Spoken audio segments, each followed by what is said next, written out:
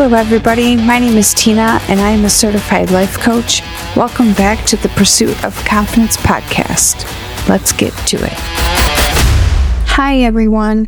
Today I'm going to talk about the life of being a mom to a special needs child.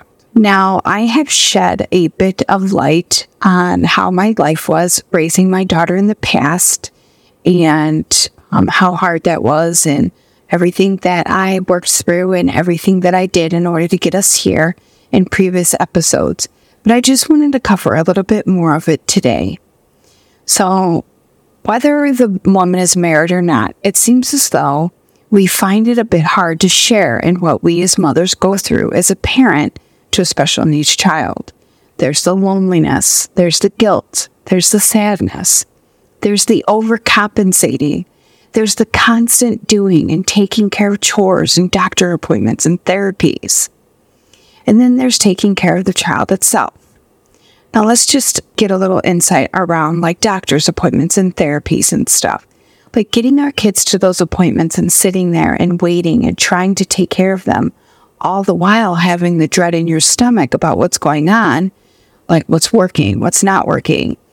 What are the doctors going to say? What are they going to prescribe now? What are they going to have us doing next? What next appointment? What next specialist? All these things, it's just no small feat. And then the guilt sets in because we blame ourselves for what we perceive as our lack of progress, or we perceive it as a lack of progress for our child, or we perceive it as some kind of downfall that we're doing all of this, or our child is going through all of that.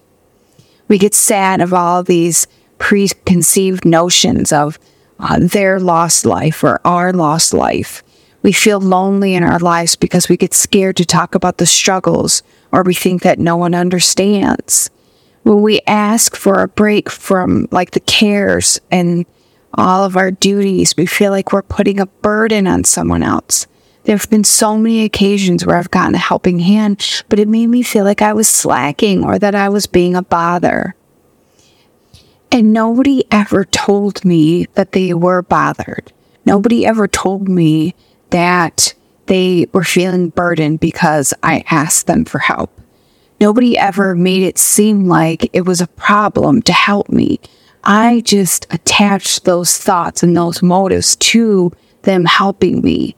One time somebody offered my daughter a brand new bag, and I took it as they thought that I couldn't take care of her, that I couldn't buy her own bag, or that I was lacking in some kind of mothering because she didn't have a new bag, things like that. And it's weird because like that's a reflection of me. That wasn't a reflection of this other person's love and kindness towards my daughter. I just took it as something because that was my thought about how I was showing up as a parent. That was on me. That wasn't on them. And so it's like when other people don't voluntarily offer what we think they should be doing, we hold it against them. Instead of just saying, hey, I could use a helping hand. Hey, I could use a little off time here. And people are usually more than willing to help out and give a helping hand. We just have to be willing to accept the helping hand with no bad motives attached to them helping us. When my daughter was in her early on school, I met so many other parents that had special needs children, but I distanced myself from them. They were all married and stay-at-home moms, or they worked part-time. They had different economic standings than I did. They looked nice. They looked healthy.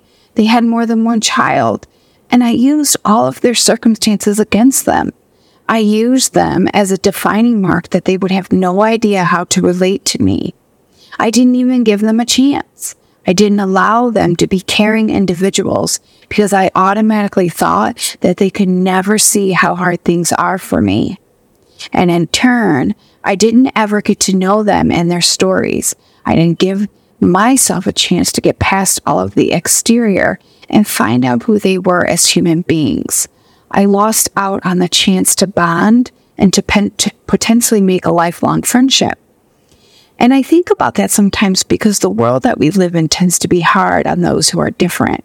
and I had an opportunity to belong to a world that invites different. Now, I'm not saying that I mull over this and beat myself up, but I do know that sometimes I look at certain times in my mothering and I wish I could have done better. And it helps me to see that now that I have this insight, I can be better. I can be better for somebody else. I can be better for my daughter. And I can definitely be better for myself. My daughter needs a certain level of care that I am more than willing to give. And I know there are other moms out there with special needs children that need a whole lot more than what my child needs. And I know how hard they are on themselves. And if some of the work goes undone, or how hard it is to actually enjoy their life because of their responsibilities, then they put it on them. The constant worry of us mothers that we go through cannot be diminished. And the putting ourselves last cannot go unnoticed. So, this is where I want to share with you how I was able to use life coaching to get me out of the cycle of feeling bad, feeling guilty, and putting myself on hold. My daughter has been able to learn to read and to be potty trained. She walks and she talks and she laughs, and she has a beautiful personality. She brings out the best in me and she keeps me in line. She loves music and playing instruments. Life coaching taught me to dwell on all of these wonderful things she is, not thinking about what she isn't or what I think she needs to be. For example, she's 23 years old and she doesn't have the mind of a 23-year-old. So like math and money and counting and driving and all that stuff. And sometimes I feel like this is just a really true blessing, because coaching has taught me that whatever the circumstances in life, we are truly able and in charge of what we get to decide about ourselves and about those circumstances. So, the circumstances that my child has an IQ of a 6-year-old and she will never leave my household. She needs me to help her shower and feed her and take care of her. But my old thoughts and feelings didn't serve me. They left me feeling terrible and sad and like a failure. I used to dwell on everything that I thought she wasn't. Now, I choose to think of all the benefits of my daughter being with me. For example, 1, I don't have to worry about her out in the world spending money and spending time with boys who may hurt her or possibly get pregnant. I don't have to worry about a college fund. I don't have to worry about her spending all of my money on clothes and makeup and over drinking or getting addicted to drugs. She's safe with me. I get to choose to think about all of her wonderful attributes that she contributes to the world. She's a helper. She's a doer like me. She enjoys being with others. She's a good listener, and she will always check in with me before she does something. She always tells other people, I have to ask my mom. Her heart is pure, and she is pure, and I would never trade our lives for anything. She deserves all of my hard work. She deserves my attention. She deserves every ounce of my efforts. There is no timestamp on these things. It doesn't matter if she's 23 or 83. I'm going to always continue to work hard for her. That's just what it is. And I want that. I choose that. I live into that. Life coaching taught me that I get to show up in any way that I choose. Am I tired some days and just don't want to do anything? Yes. But do I continue on? Yes. Why? Because the life I want my child to experience, whether she is conscious of it or not, is my privilege and my pleasure to provide for her, and for me as well.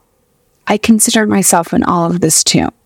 I deserve to have a full life. I deserve to be a hard worker. I deserve to have a comfortable life. Being a doer and a hard worker and someone who thrives on follow-through and consistency is a pleasure. It's a privilege. Being able to come up with things to make my life work for me as a single mom is nothing to sneeze at. Doing this stuff as a single mom can be overwhelming at times, but it's worth it. I get to choose the life I want, and I get to choose the life that my daughter gets. I got to make it. I got to make this life. We all do. No matter the background story, no matter the abuse, the self-deprecation, we all get to decide who we want to be. And that is fantastic news. So what kind of life do you want to be living? We all get to put ourselves out there and make it work for us instead of against us. We all get to decide that no longer what we used to think and feel in our victim lives and how we showed up as a victim, we don't have to do that anymore. We all get to take control. We get to move on, forgive, and live. We get to take our power back and live into that power. When I decided to just live and raise my daughter with no more drama, I felt liberated and free. I make room for myself. I no longer put off what I want. For example, I love to travel. I will not put that off because I am a single mom with a special needs child. I don't want to take my daughter with me to travel though. I mean, on some occasions I do, like a road trip here and there. But when I go to like the tropical islands or fly across country, I don't take her. Why? Because this is just for me. The experiences are specifically for me to reboot and get in tune with myself and me and myself to nurture my relationship with myself. It isn't for anyone else. I always get massages and manicures. I go to cryotherapy a few times a week. When I exercise, I do it in my bedroom with the door closed, or I do it before she wakes up. These things are for me. My daughter does not get to participate. Sometimes I take her to get her nails done with me. She doesn't usually like it. So it's just for me. I never feel bad or guilty about this either. In life, I have found that feeling guilty and bad about things is literally a waste of emotion. And it's a waste of time. It doesn't get us anywhere. And it doesn't get anything accomplished. And it certainly doesn't fix anything. So why think it? Why feel it? There doesn't have to be a coulda, woulda, shoulda. There just doesn't. If you do something and you feel like you shouldn't have done that, well then acknowledge it and move on. Or if you didn't do something, you feel like you should have done something, and acknowledge that and move on. There should be no room for the coulda, shoulda, wouldas. That brings us down and it just doesn't serve us. So I want to encourage all of you moms out there to take time for you. Forget about the dishes. Forget about the last minute shopping. Put something on the schedule just for you. Don't be afraid of being a burden to others. Ask people for help or a helping hand with the kids for an hour or so while you do something for you. And don't think that you need to make the most of it and go do something for the household. Stay committed to your decision to do something for you, no matter what. I know you'll be tempted to do something other than something for yourself, but I'm telling you, when you do the things for you, when you decide that you're going to do something for you and you follow through on that commitment, and when you're thinking about it, I promise you, your brain is going to start to come to the acknowledgement that what you're doing is important, that what you're doing for you is important, and that what you want is important. Because I'm telling you, what you want matters. Who you are as a mother matters. But we have to nurture ourselves. We have to nurture our relationship with ourselves. Our relationship with ourselves is just like any other relationship we have. Just like the relationship with our children. We nurture it. We read them bedtime stories. We cuddle them. We kiss them. We tell them what a great job they're doing. Do that for yourself. I'm telling you, it'll feel great. And remember, the kids will be fine. Things always work out. There is no need to fret or to worry you. I promise. It is an absolute privilege to be a mom and to be here doing the things we are doing. And please, please, please think about that it is an absolute privilege to lead a life that you choose. Lead your life with purpose. Think about that. Choose to love yourself and to have an amazing time loving yourself. There is no need to feel bad about any of that. I love you all. I hope you are all having an amazing start to your summer. Don't forget to click on the link in the show notes for a free session with me. We can talk about this, and I can show you practical ways on how to become a new version of yourself by loving yourself and showing up for yourself, but also not minimizing and not letting go of who you are as a mother. Okay, everyone, I will talk to you all soon. Bye.